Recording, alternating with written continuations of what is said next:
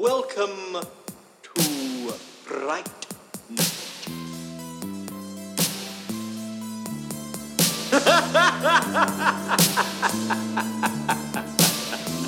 Oh, for real. Welcome to Fright Night Minute, a daily podcast where we discuss the original 1985 horror movie Fright Night, 1 minute at a time. I'm Robin. I'm Len. And we want to welcome back on this Thursday, Father David Mowry. Thanks for coming back. Happy to be back. I came on a little strong yesterday. It's just that, crosses are very important to me professionally. So yeah, I had no idea. I know that comes as a bit of a surprise. People are often shocked to hear that from a Catholic priest. So, Oh, you're a priest? I thought you were just somebody's dad. I thought you were Robin's dad. What? Well, everyone does call me father, so I do feel like dad sometimes. Well, this is minute 94 of Fright Night. It begins with confident cackling and ends with things getting batty. For no mere mortal can resist the evil of the thriller.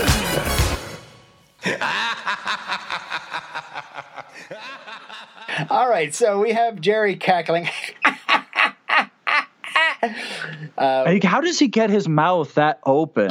Is he unhinging his jaw? I don't know.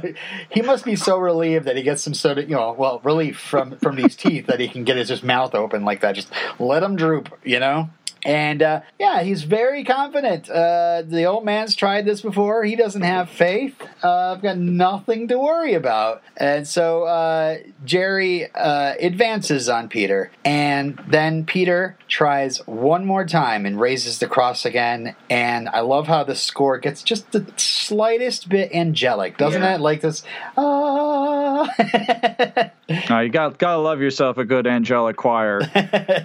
And yes, this is I copied it from the script here. It says, and then it happens. The vampire jerks to a halt, staring with slowly dawning fury at Peter, realizing by whatever invisible force that is emanating from that cross that indeed Peter has recovered his faith. So, And now that language of recovering his faith, When did Peter lose it exactly? Or rather, maybe put it this way, when did he have it and then lose it in order to recover it? Yeah, I thinking about this too hard, as we in the Minute by Minute community do, you just start to go, okay, so is Peter now like he believes in God and now this is going to work again? Or is it just, because to me, as go ahead. Why would Peter ever have reason to doubt in the power of the cross? He saw what it did to Evil Ed. He saw that it repelled Amy, and now it fails against Jerry. So there's this weird of all faith is this subjective belief. He's seen the effect it has on these other two vampires. That would only boost my confidence that this is going to work. All right, I'm going to get this guy. And for me, I don't know where this surge of faith comes from. There's no prayer. There's no hint of divine assurance. There's no run, Luke, run. Nothing like that to prompt this sudden confidence. It reminds me of the song from The Sound of Music. I have confidence and confidence alone. I have confidence in me. Have you seen The Last Dragon? I have not seen The Last Dragon. Well, I think this is now the third or fourth movie that you said. Have you seen X? No, I haven't seen X. Well, I feel very deficient in my movie watching after being on this show. I highly recommend it. There's a moment at the end of the movie where the Shonuff, the Shogun of Harlem, is plunging our hero Bruce Leroy's head into a barrel full of water and screaming at him because he's always been kind of afraid of Bruce Leroy because he wants to be the Shogun of Harlem. He wants to be the big man. And the one person that everybody thinks can kick his butt is Bruce Leroy. And so he's finally bested him, and he's smashing his head into this barrel full of water, and he's screaming, "Who's the master? Who's the master?" And suddenly Bruce comes up and he stops his fist in his hand, and then Bruce just starts glowing orange, and he says, "I am." Whoa. And that's when the Sho'nuff starts really losing the fight. So I almost like start thinking about that movie that nobody else has here seen, but like just suddenly he's got he's I don't know, it's the confidence he's got, or he's just I don't know. I'm not quite sure. It's one of those that's like in the most perilous moment. I think all men, whether you believe or not, call on God, right? Right. And I think it's kind of a play on that. It's time to poop or get off the pot. I wouldn't normally say poop, Father. And that's all right, my son. I forgive you. I think it's just. I think that's. I mean, we could analyze it to death, but I think that's what it. Yeah, but I think that's what it's supposed to be. It's just. It's time for Peter to do it or don't, and he does it. It certainly does feel like the last throw of a dice, a Hail Mary, if you will, where he's this is all he has. It's just the cross that is separating him from certain death, and it's the only thing that's going to give him a chance to put that stake in him. But I love how Peter has that confident look on his face, that slight smile, that determination that it's going to work this time. I don't know. I like a knowing look, you know? Yeah. It's like he just knows it. He's filled with it, you know? I have no idea. Maybe he's hearing... There is that little smile that we cut to after it starts working, like, oh, I can't believe I'm getting away with this. Yeah, and I don't know. It's just such a great moment in this movie that again I'm so glad you could join us for. But we do have to move on to talk about bats here, unless we have anything more to talk about. Have we beaten this conversation to death yet, or? I don't know. Did you have anything more to say about it, Father? I just wow. No, I think we can move on to the bells. The bells. Yes. So Jerry is frozen. He starts gasping and snarling, and Peter just kind of like holds the cross very powerfully towards him, and Jerry does start to cringe and raise his hand lamely. And yeah, again, Peter just seems to swoon in this moment, you know, just, yes. You know, the one last thing I'll say about this, and I swear I won't talk about this anymore. So Peter's used the cross on Ed, and this is just coming to me as we're looking at the scene on the screen. Peter's used the cross on Ed, and he's a newbie vampire, and same on Amy, newbie vampire. Right. He's used it on Jerry. It hasn't worked. You have to have faith, yada yada. Now we have the sun coming up from behind Jerry. Perhaps, maybe the sun could be, reducing his powers, and he's not realizing it. And now the cross, which might have sort of worked on him before, now it really works. Could be. I don't know. That's the last observation I have about it. All right, so we're definitely in the rosy fingered dawn here, where we're not quite full sunrise, but the sun is pretty close to coming up. So there may be something to that. And yeah, red sky at morn. I mean, sailors better watch out, if they go out. So suddenly all the clocks start ringing 6 o'clock.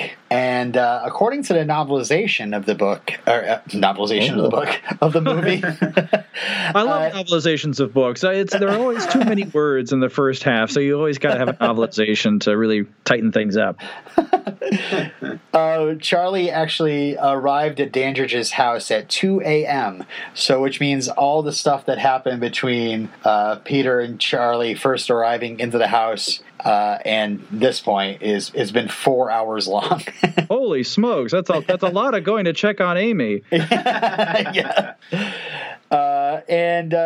Peter gets even more cocky here. He just looks around at all the clocks ringing. It's like, yay! It's like he's run out of time, And then just I'm wondering about this behavior here. Jerry just starts looking around crazily.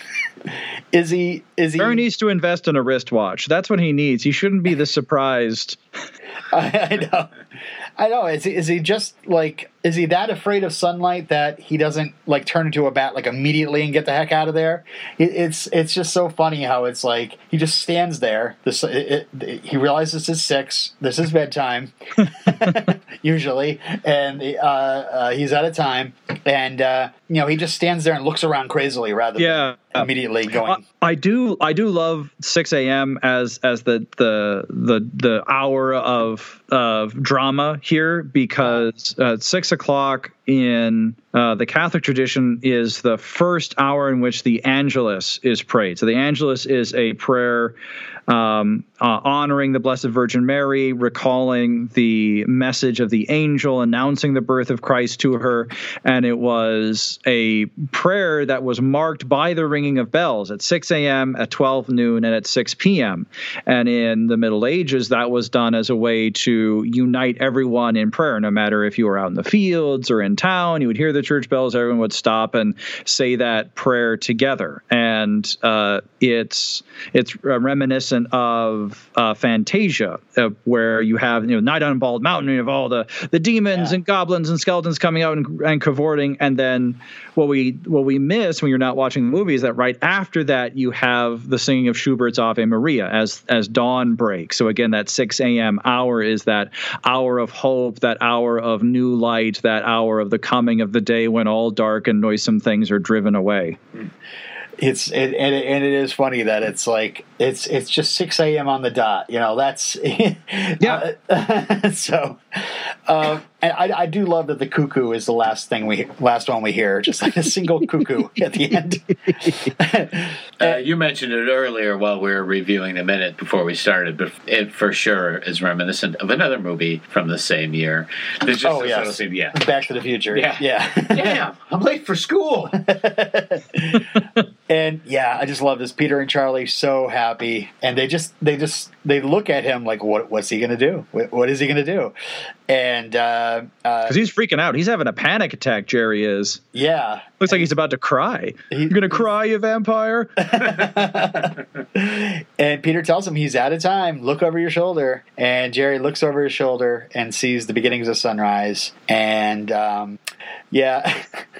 this is again in my notes. I wrote "Red Sky at Morn, Sailors Be Warned," and then I wrote an inner thought for Charlie going, "Dad would be proud." And I'm not going to explain why I said that. I'll do it off the recording because people are sick and tired of hearing about it.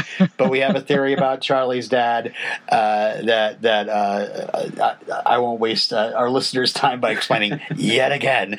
But or not. All right, so we have this nice effect of the sun hitting the broken glass and causing kind of a prism effect to hit Jerry's shoulder. Yeah, like a laser beam. Yeah. No! Jerry suddenly darts off to his left, and to Peter's surprise, he flies over the banister like a superhero and transforms into a bat in midair. Yeah. This is a cool transformation sequence. Yeah. Now, is that shadow hand-drawn and animated? I've got all... I would say it'd have to be. That's the way it looks. But I've got all sorts of trivia for you guys. Oh, great. This is Robin Reed's time, but I will say that this movie proves that every time a bell rings, a vampire gets his wings. Boo! Boo! Boo this man! I knew you'd like that one. You swine! You boo! But so Cinefex magazine here, I definitely want to cite, these. Says Richard Edlund, head of the FX team, says Fright Night's effects are basically a series of transformation shots. What generally happens when you turn a man into a bat is that the film is going along and suddenly there's a transition where you detach yourself from the movie and watch the change. The problem with that, of course, is that the audience immediately gets out their magnifying glass. They must be thinking 30 years ahead of this podcast, but if the transformation is not done peerlessly and unexpectedly, then the drama is stopped short and the effect is invariably a failure. So, Edlund, along with John Bruno, designed a transformation shot so fast and smooth as to almost be a throwaway. Bruno says, "We tried to think as simply and economically as possible when designing the shot. So we came up with the idea of having Chris Sarandon's stunt double leap off the balcony and then pan off him to see the transformation happen as an animated shadow on the wall. To shoot the effect, Chris Sarandon's stunt double was suspended on wires in front of a blue screen. Because the set was not large enough to accommodate the camera move, a 25-foot-long miniature was constructed to simulate 150 feet of real wall space in Jerry's home, and it was shot as a background plate. The final transformation was achieved by animator Sean Newton, who rotoscoped the stuntman's shadow into a flapping bat. Animation supervisor Terry Windle says, "It was a difficult piece of animation because of the transformation, because as the shadow flits across the wall, it's interrupted by beams, doors, plants, and things, so it had to contort to those shapes in order to look realistic." Yeah. Good job. It's just like that one moment, it's like so much work went right into that just the shadow alone. Yeah. Yeah. Oh man, the what they said about the transformation sequence being this moment of disconnect from the drama, where all of a sudden it becomes this set piece within the horror movie itself. The first thing that I thought of while you were reading that about how we have to treat this carefully, otherwise people get out their magnifying glasses. That seems to be the moment we're going through with superhero movies right now, where the big CGI set pieces at the end of the movie kind of stop the drama. They kind of stop the story in order to show off all this technical prowess. But it's kind of universally agreed to be the least interesting part of a superhero movie is the big punch 'em up at the end. And so I love the awareness of the effects designers here to do something economically and simply almost as a throwaway to make it more seamlessly part of the story of the movie. Right. Yeah, and like you said, like we've seen so many transformation effects. The movie is a series of them, but not everything has to be this huge physical melting wax kind of thing. We can just cut away to a really quick animation, and it's even a throwback to the old Universal monsters when Bela Lugosi would turn into a bat. Like he would just all of a sudden be quickly turned into like an animation of Bela Lugosi or Dracula, and go whoop right into a bat, and that was animation as well. So and props to the animators for being such craftsmen to take into account the beams and the plants and the lighting and all the rest of the background plate changes. Wow, I'd never even thought really of that. Something. Oh man, and the fact that they built a whole miniature like model to actually just do the whole shot on, rather than because they needed so much of that wall space to really pull it off. Yeah. It's what you had to do. Yeah, you had to make a thing. Well, that's all I have for minute 94. 94. Did you have anything else? Nothing from my end. Not I. Yeah. Okay. All right. Well, Father David, thank you again for being here on this minute 94. And would you like to come back for one more night with us? I think I can spare one more night. I've got some confessions that I think I need to hear tomorrow, but we'll see if we can speed those sinners along before we can get down to some good, honest to goodness, good versus evil action. Oh, thank goodness! For a second I thought he meant us. Thought he was going to make us confess. I was a little worried. All right. Well, I think it's time to put a stake in this one. Please follow us on Twitter at Fright Night Min. Send your feedback to frightnightminute@gmail.com. And please rate, review, and subscribe to us wherever you get your podcasts. And until next time, I'm Robin. I'm Bat Boy. Look over your shoulder. You're out of time, listeners. Tune in next time. Same bat time, same bat podcast.